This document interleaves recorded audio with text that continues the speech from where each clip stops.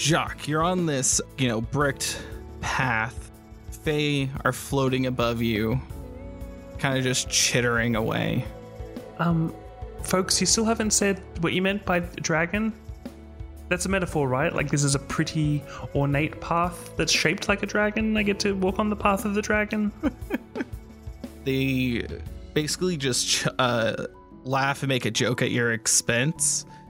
Fine, if you're not going to be helpful. And at that point, Jacques just keeps walking up the path.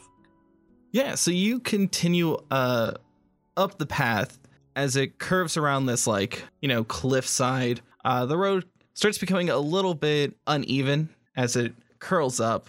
You're almost hiking up at this point as it keeps inclining. Roll me something to keep balance as this path keeps almost kind of shifting a little bit as you walk further and further up. Sure. Dex plus Dex? Yeah. Oh, no. That's a 2? Okay. Yeah, so as you get higher up and it starts slowly declining a little bit, the sudden shift in elevation is just like you taking a misstep and you slip and you start sliding on what you thought was grass for a little bit, and as you slide off, the dirt and stuff goes and you catch yourself on something a little sharp. Ow. Jacques grabs on and starts to kind of pull himself up so he doesn't tumble further down this grassy hill. But as he sort of tries to do so and balance, he looks down to see what it is that he's caught his hand on. The side that you're gripping onto starts moving, and you start lifting higher into the air as you soon realize that the path you're on is a long tail and eventually curling toward your direction, in the direction that you were walking toward, if that makes sense.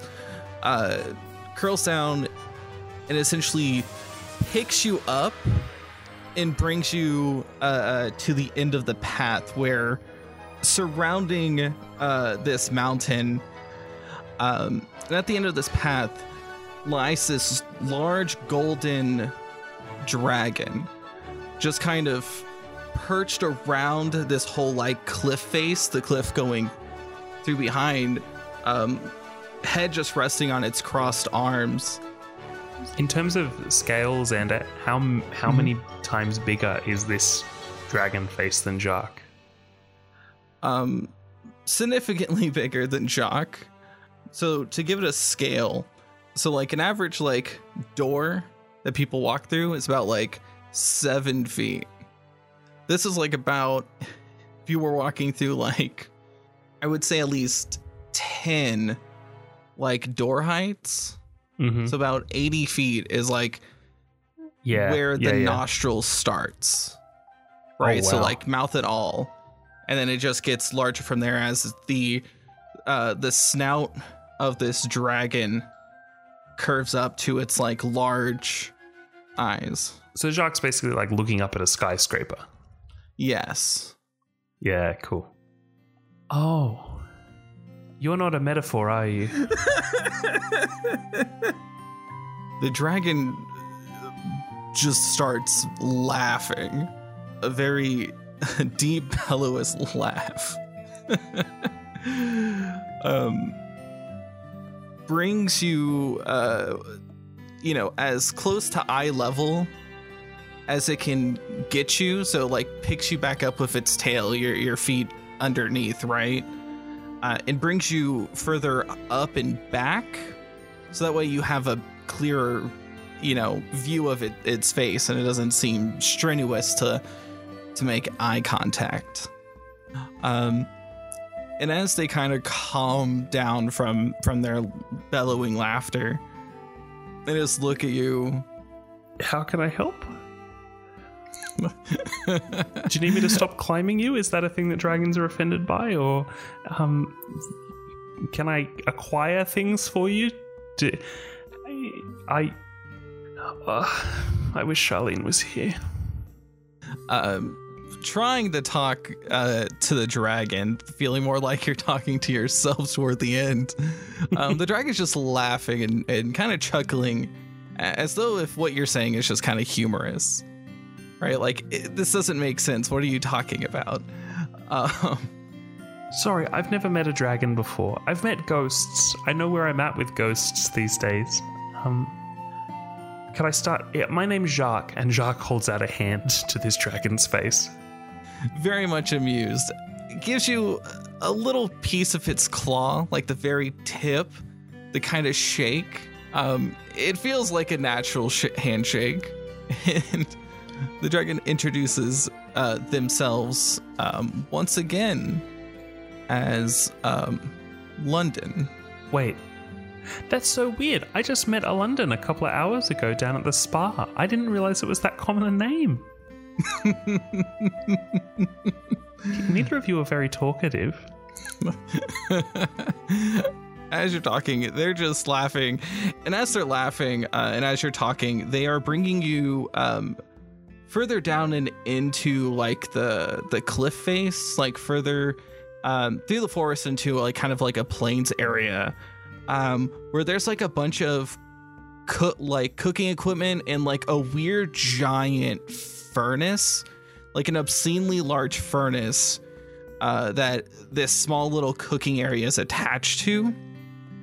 And the dragon just kind of sets you right outside of this little cooking station. Oh. Huh. London, I don't know how to ask this in a way that isn't awkward if I'm wrong.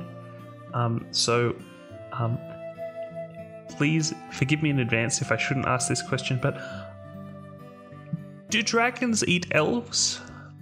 Do dragons eat 5'11" elves named Jacques in particular? They don't chuckle. They only slightly lift up their lips that show some teeth as like a grin. As they move their head, further up, not answering your question or really acknowledging outside of a quick smirk, looks down, breathing hot fire into the furnace, as if expecting you to do something with this furnace and the stuff in front of you, which is a lot of cooking supplies and things. And there's an open book off on the side and a bunch of like weird various ingredients of various colors, shapes, glows, and etc. Oh, okay. Yep, I read that one wrong. Jacques wanders over and he has a look at the open book to see what recipe it's open to. So the recipe in the book is open to the Immortal Flame is what it's called. And it's a few page recipe step. So like each page is essentially one step and there's like a few pages. Mm-hmm. So essentially it's just like whatever dish you can think of, but there's a fire that's lit at the very end of it that doesn't like burn out, right? Oh, it's a Bomb Alaska. Yeah. But that flame is also like an edible substance, like a weird living jello. Yeah, this is like a magical Bomb Alaska. That's very cool. I like that. So Jacques flicks through the recipe and he reads it, and then he looks up at the dragon who's still blowing fire into the furnace. This is fancy. It sounds like a really nice dessert, like something you'd finish a meal with. Is it for someone, or are you a bit of a foodie? Oh, sorry. I can see you're blowing flame. Okay, a bit hard for you to speak. Maybe one eyebrow up for yes, two eyebrows up for no. One goes up, so yes for understood. Okay, perfect. So, is this for you? It goes yes and then no, real quick, right? Like a yes and then a no.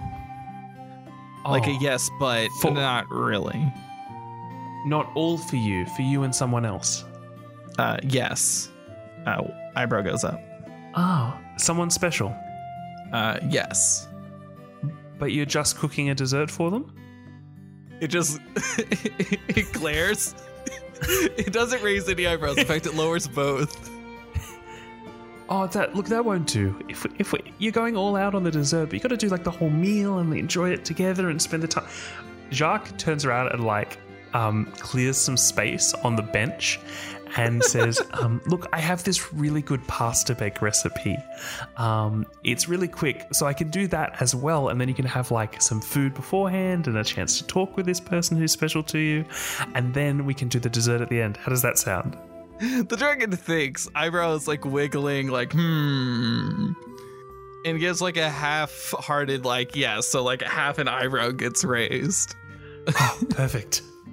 And Jacques gets out some more ingredients from like under the bench and starts preparing the flour to hand make pasta. You're not in a rush or anything, are you? Like, do you have some time?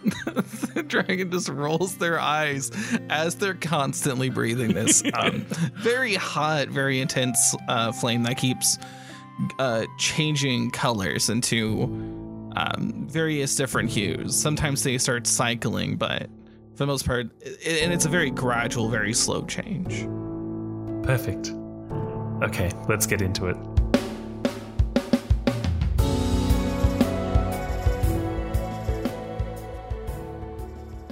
Thanks for dropping by Heartbeats, and thank you to Jordan for dropping in as our special guest star. She's going to be hanging out with us for the next few episodes, but in the meantime, you can follow her on Twitter at Tsukiko Mamai, which is spelled TSUKIKOMUMAI. You can find our effortlessly affable storyteller at Adapsander, the unsurpassably creative Jazz at Orange Like Jazz, and me at Potentially Rob. Black Lives Matter today, tomorrow, and every day after. Bye, friend.